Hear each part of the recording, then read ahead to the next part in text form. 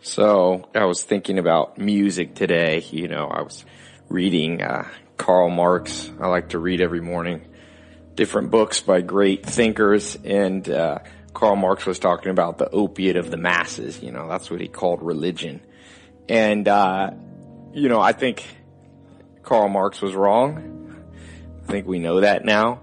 And I'm not here to talk about religion today, but the real question to me is, what else is the opiate of the masses?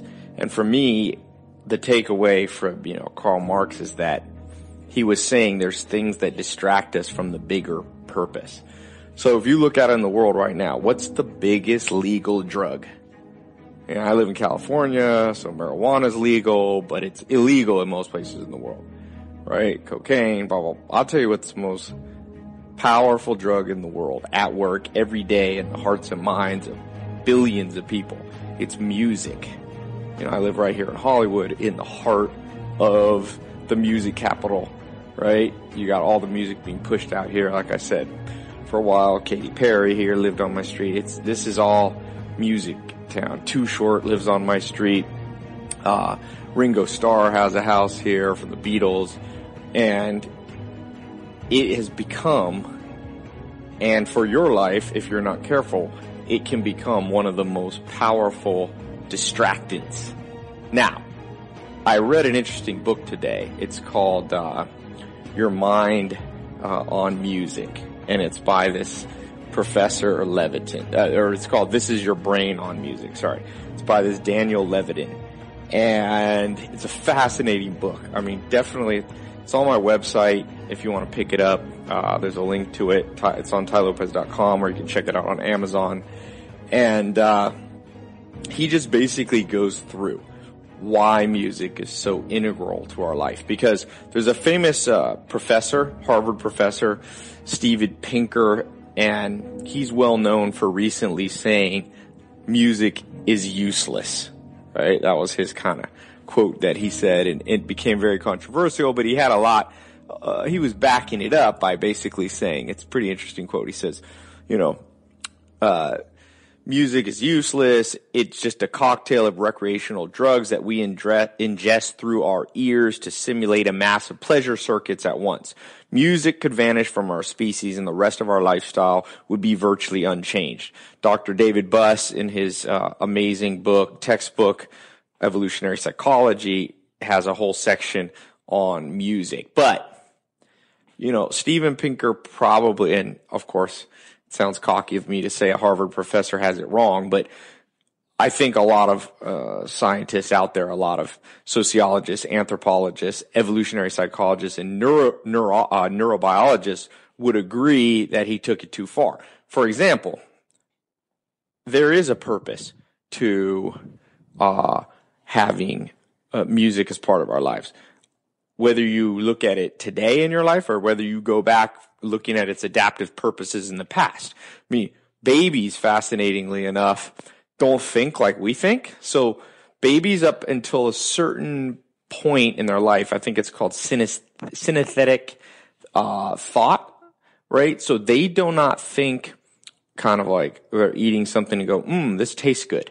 The author says basically when a baby eats cheddar cheese, they could be perceiving that taste of cheese the same way you and I hear a Kanye West song, like a D flat or something. It's amazing. So music evolved and adapted, one, to allow us to perceive the environment that's around us. It evolved from movement. Hip hop became big because we're hardwired deep in our brain to respond to rhythm. In the African savannah, generations and thousands of generations ago, people learned to move by listening and imitating rhythms, whether it was going to battle or just dancing around the fire. Music evolved in order to allow men to attract women. It's pretty interesting because the ability to perceive music and rhythm properly has been shown to be correlated to healthy people. So someone who has a mental problem, schizophrenia, for example, can't respond to music as well as somebody who has a clear mind. So when a man was dancing, showing off to a woman, okay, or even making music, drumming, whatever it might be, and we still see that in the modern world, right? Men who can make music, women are attracted to them, whether it's Elvis Presley or Adam Levine, right? So back then, your ability to do that was a gauge. It was a signal, you yelling out to the world, to women who are watching you, look, I'm healthy, I'm fit, look what I can do. There's also a theory that maybe whenever, like a peacock, that a male peacock that can grow these huge feathers, this huge tail, which seemingly has no purpose. But the purpose is the fact that it has no purpose. Okay? Because it shows a female, I'm so healthy, I can divert my resources, my energy into growing a big peacock tail. In the same way, there's a theory that men who are able to be creative musically are also displaying to other people that I'm so healthy, I'm so well built that I can spend my time, picking at this guitar, picking at this piano. This thing about music goes deep. That's why you don't want to oversimplify it. Some people try to oversimplify music by saying, oh, it's the best thing and everything's music and blah, blah, blah, and I think that's an extreme, and other people like Pinker are saying music's not important. It's like everything. On your quest for the grand theory of life, right? The grand theory of everything. You're trying to figure out the good life. You've got the three main pillars of your life that are by far the most important thing, right? It's kind of like Maslow's hierarchy of needs. You're not going to care about music if you don't have health, wealth, and love in your life. It's not going to matter.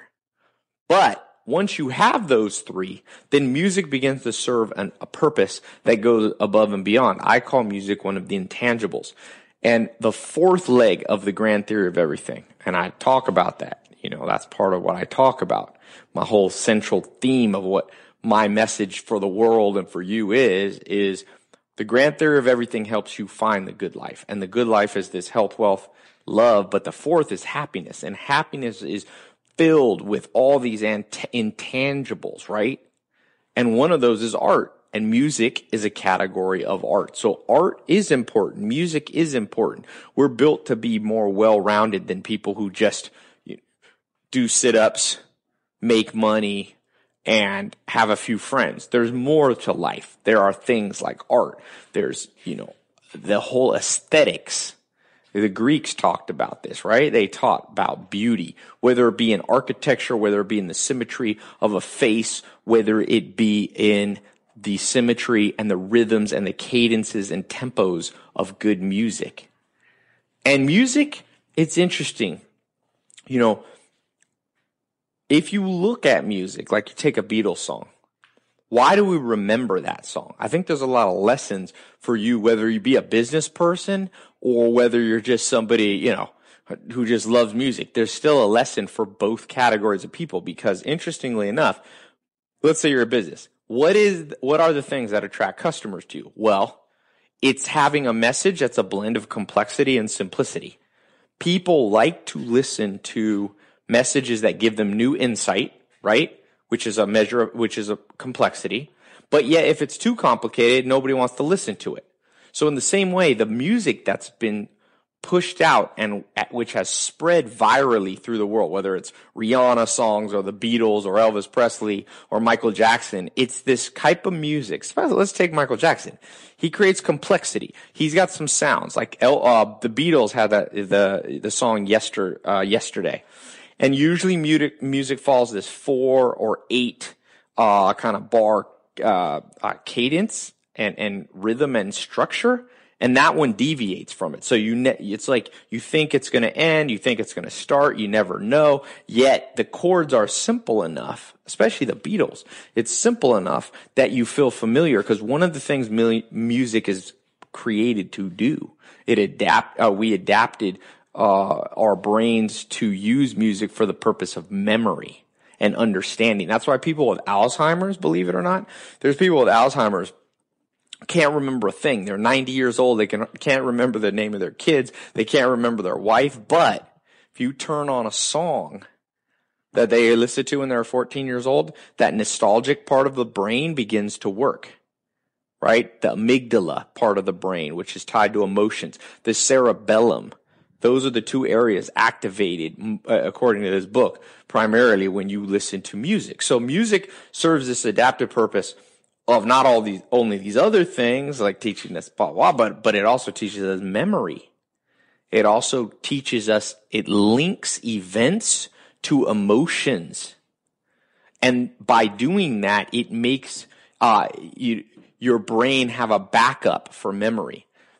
We have two eyes for a reason, because we evolved to know that there's a chance you're doing something and bam, something happens to one of your eyes. My dad's blind in one eye. He was in a bar fight and a friend of the guy my dad was in a fight with, came from behind and took a bottle and smashed my dad in the back of the head. And when my dad woke up, he couldn't see out of his right eye. So, but he has two eyes. So in the same way, our memory has backups so that we don't have single points of failure. And one of those backups, or so the theory goes, could be music. Music allows us to not use logic always to remember things, because as you could see with somebody else, Alzheimer's, sometimes you lose the logical part of your brain that allows you to, quote unquote, remember things logically, right? But with music, it's tying in this whole. So again, we see time after time music serving a purpose that at skin deep level is easy to overlook. And again, it serves lessons. I mean, as I read that book, I began to think, man, that's it. That's the messages that spread virally. They're not so simple like the song, I don't know, when you're a little kid, you hear the Happy Birthday song. Nobody wants to listen to that song because everybody knows it. But yet, it serves a purpose in our memories. But in terms of mass appeal that we're listening to all day, we're not going to listen to that song. But people might listen to a Michael Jackson song over and over and over. Why? Because it's more complex. So whatever message you're trying to spread, I think the lesson that music teaches you is make sure you add complexity, but you can go too far. Think about some avant-garde or like some modern classical music. It's so much dissonance. It's so much weird chords and weird kind of progressions that nobody wants to hear, that guess what? Nobody listens to it. There's a fine line between Justin Bieber, Rihanna, Pink, and, Schubert or Tchaikovsky. If you look at some of the greatest classical music that we still listen to, I like Bach, Bach, I think, is generally considered the greatest musician of all time. His stuff had a level of simplicity to it, yet there was enough unexpected to keep you on your toes. And it's interesting. This bleeds over into every area of life. Think about this. Health. If you're working out, with a personal trainer, and you always do 20 push-ups every day, guess what? Your body acclimates to it and your muscles don't grow. You're not pushing it. You're not pushing it in a sense that your body basically just builds that one little muscle and doesn't round out your full physique. So if you look at things that people are doing now health-wise, like CrossFit, it's constantly bringing in new things, new insight, new complexity, lifting a tire, that's something you wouldn't normally do. Lifting one rep, one time, that's hard. And that's just like the lesson of music. The complexity of how you deal with your physical health brings more value, you get a bigger bang for the buck. In the same way, business. If you're a business person, you have to add a level of complexity without going too far. Once again, when you go too far, nobody listens to you. If I told you in my business, hey, look, I leverage social media to accelerate processes on a Six Sigma level, you'd be like, what in the world are you talking about, right? So I need to have an insightful business that makes you, right now, I think in America there's 20 or 30 million small businesses. You got to differentiate yourself by having a level of complexity that's people are going to go, ooh, I've never heard of that. But at the same time, it can't be too complicated. It can't be like a classical piece of music by, Schopenhauer, somebody that nobody, or Wagner or something that's so complicated or so kind of dark that nobody really listens to it as much, right? And hopefully I didn't offend anybody who likes Wagner or somebody, but just throwing out there different examples. And in your love life, it's interesting. Dr. Helen Fisher, the famous psychologist, or I guess she's a sociologist, anthropologist that studies love. She helped build Match.com and build out their matching site called Chemistry.com.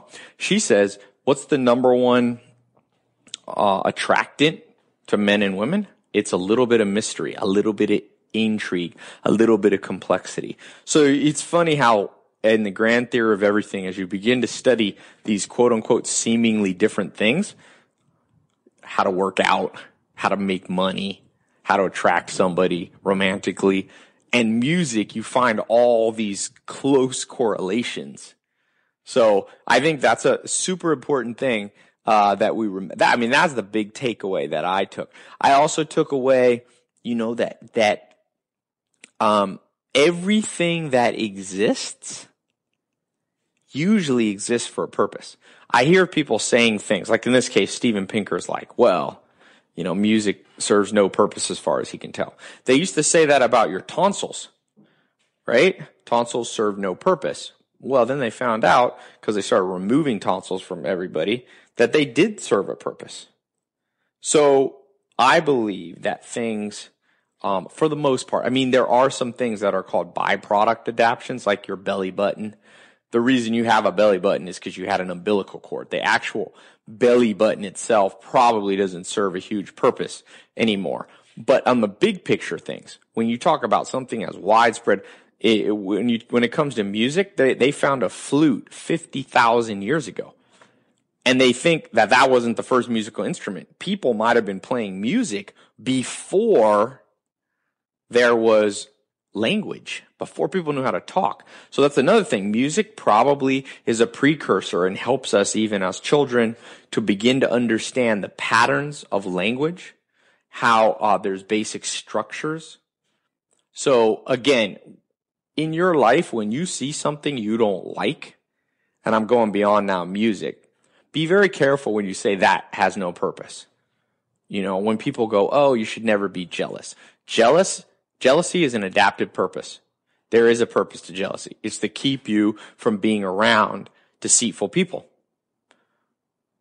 When someone says music serves no purpose, you can pretty much be sure they're wrong. Anything that's stuck around for 50 or 100,000 years of human existence probably is there for a reason, and you got to learn to work your life around it. Like Joel Salatin told me, nature laughs last.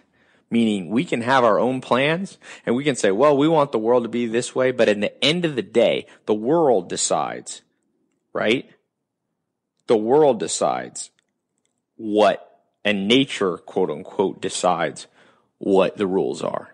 So your best, I think, plan of action as a human right now in the modern world where we have all these things thrown at it is remembering there's a balance. For example, with music like we're talking about, the average person now is listening to, I read, 13 years of music in their life. I think that's probably too much. 13 years of music? I see people driving down the street and they're in their car and you can see them bopping their head to music, listening, dancing around. And I'm thinking, have these people remembered opportunity cost? There's an opportunity cost to music too. Nothing's cut and dry. Some people want to say music's worthless. Some people want to say music is everything. It's not that simple.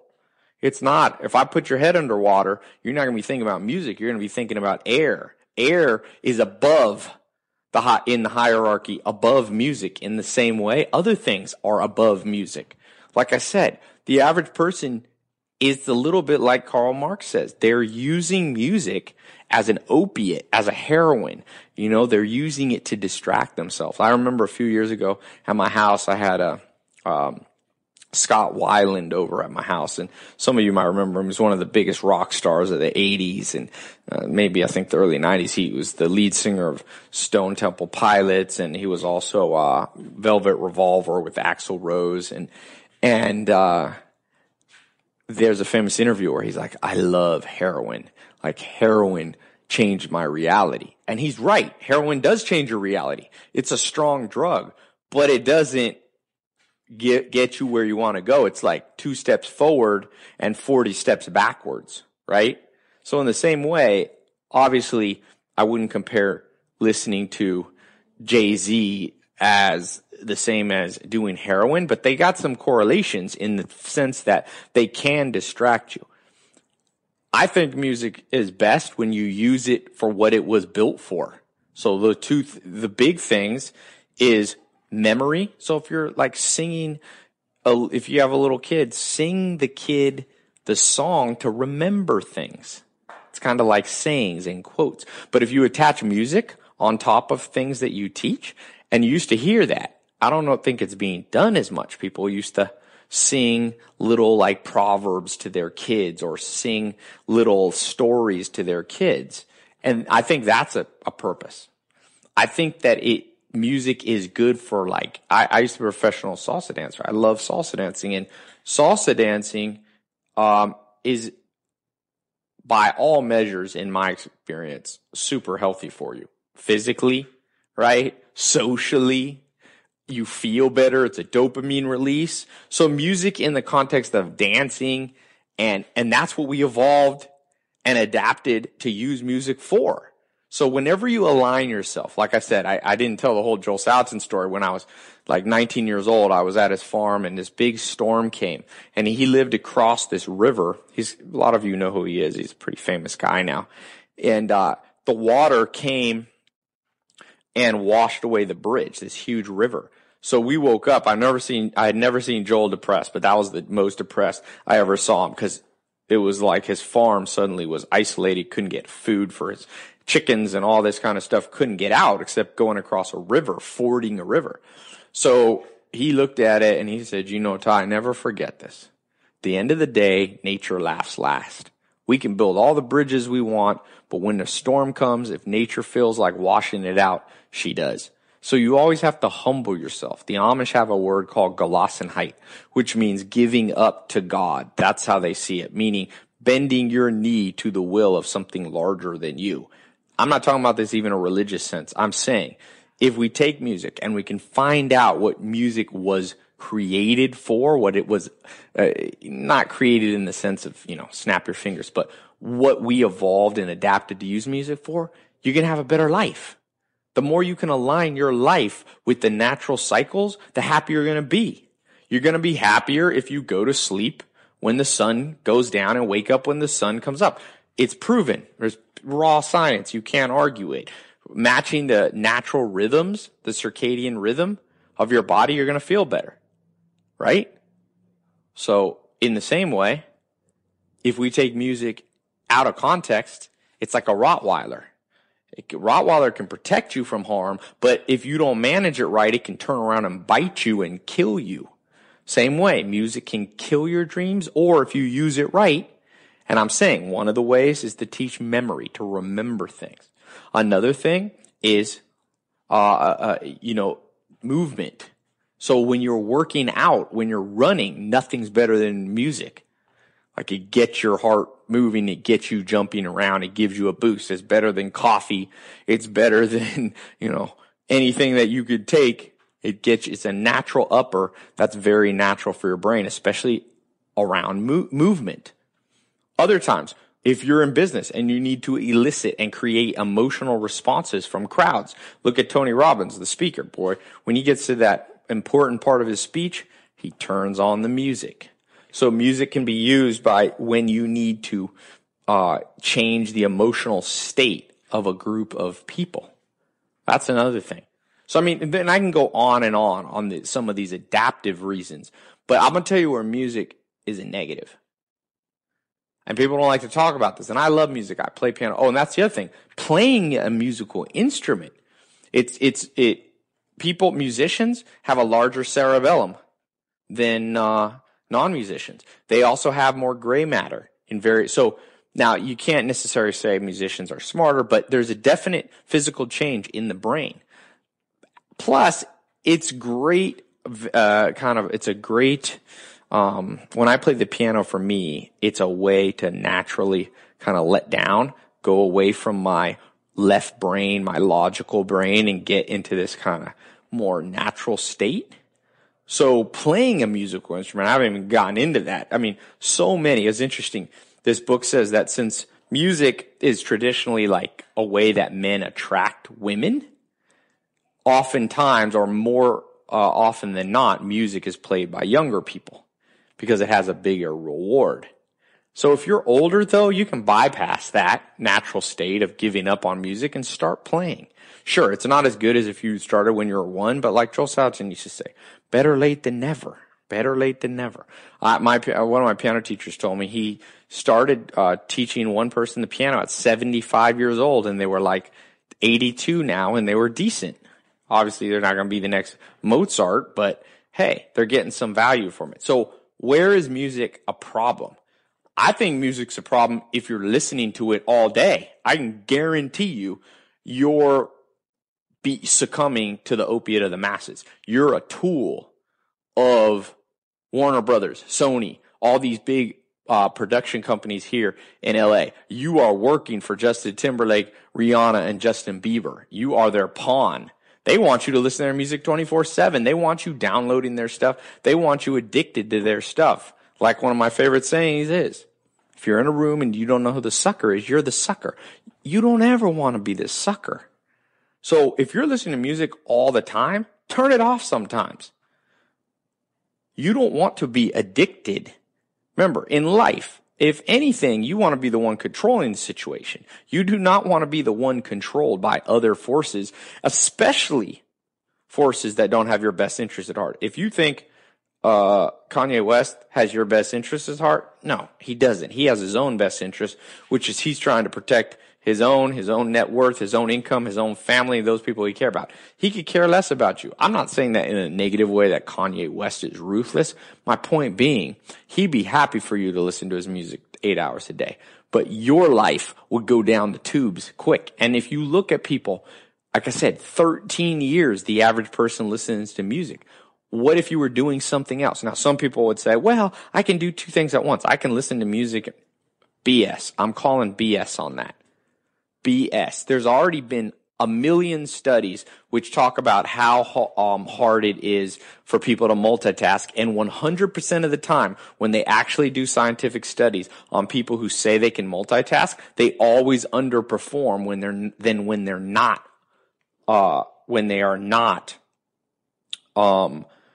multitasking. So music is multitasking. I write all the time. If I have music on, I feel my brain power go down. I like music at the right time. It's like Aristotle said about anger. Being angry is easy, but being angry at the right time, the right person, for the right reason, that's difficult. Listening to music and saying that it's good for you is an easy out. But the truth is, listening to music at the right time, at the right place, for the right reasons, that is the good life. If you want the good life, you will have to design the good life. You will have to throw some things out of your life and keep some things in your life. Music is one of those ones. It's not going to be black and white. You're not going to throw it out of your life, and you're not going to completely become the slave of music. You must find that balance, and for different people, it's different things. I would say anybody listening to more than an hour of music a day is cheating themselves. So it's up to you. If you'd rather be poor, if you'd rather be less healthy, if you'd rather have less love in your life and less happiness, go for it. Some people are self-destructive. If that's you, I have no answer for you. If your goal is to destroy your life, then just go ahead. Like I said, you're a pawn in the game then. Heroin, the opiate of the masses. Karl Marx was right 100 years ago, 150 years ago. Most people are just the masses just getting moved around. It's like, oh, Kanye just put a new song out. Let me go spend my money. Let me go spend my time. It's not even money anymore. Music's almost free. But it's the focus that keeps you away from other things. Like Charlie Munger, the billionaire investor, says, life is about opportunity cost. So you can never say, oh, this was the right thing to do or this is the wrong thing to do without the context of what else could I be doing. So in those 13 years that the average person's spending listening to music, what if they could have learned Spanish, Chinese, learned to play a musical instrument, and, I don't know, learned some business skills? Maybe they'd have an extra $10 million in their bank account. Maybe they'd be traveling the world, working with groups of people that need their skills speaking Spanish or Chinese. Maybe you'd have a six-pack. Maybe you'd be amazing at basketball. Maybe you would be influencing the world and change the world. Maybe you'd have an extra $1 million in your bank account. It's not worth it. Don't let any one area of your life dominate your life, especially music. And remember, Steven Pinker is not an idiot. Okay? When he says that your brain is manipulated by music, he's not wrong. He's right. I think most people would maybe say he's just took it a little too extreme. It definitely rewires the circuitry of your brain. Okay? And for that reason, please take control. If this applies to you, take control back your music life. Cut it back. Do not walk around with Beats by Dre on your head all day long. You're a pawn in the machine. Dre, I think, just sold Beats by Dre, the headphone company, for like $3 billion. You made him rich. Now, is there anything wrong with wearing the headset? No. But it could be. People don't like these gray answers. They want black or white. They're like, Ty, is it good or bad? Is music good or bad? Well, that's like a child thinks. If you want to be something powerful in the world, you got to be able to read through the lines. And what I'm saying is that your legacy to the world, making Dre $3 billion with his headsets? Are you one of his disciples wearing? Be somebody else's disciple. Make your own music. Now, if you're a musician, you can spend more than an hour a day because you got a purpose to your music. Don't be a pawn. Don't just listen to music. Play some music. And be able to turn it off and be able to go a week with no music. Who cares? Test yourself. Prod yourself. Make sure you stay tough. Like I talk about in another one of my talks. You got to stay tough. Like the Spartans, they used to periodically take one person out and whip him, see if he survived. Now, that's a little bit brutal and extreme, but they were constantly testing themselves because it's one of the 25 cognitive biases. It's called the lose it or use it bias. It's a senescence bias. As we get older and we stop using things, it stops growing. It stops being tough. If you're not careful, you're going to get fatter.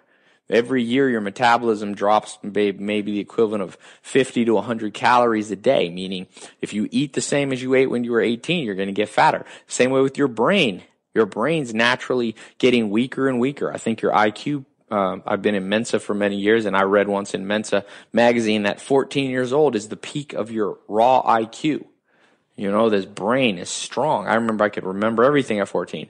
You get older, you listen to this 30, 40 years later, make sure your brain isn't slowing down too much by you just taking the path of least resistance. The path of least resistance is just be entertained all day long. Listen to music all day long. You got to be tough, a little bit of tough, and the reward is amazing. We live in a world where everybody's getting soft and everybody being weak. And even if you just do this a little bit, you will stand out from the crowd. And the law of economics says the only way you'll truly make profit and the only way you'll be wealthy, not just financially, but in all areas, is to stand out from the crowd.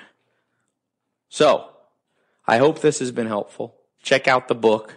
It's an amazing book. I really enjoyed listening to it. And here, before I end, I got something important. I would like you, because I wanted to kind of do a survey.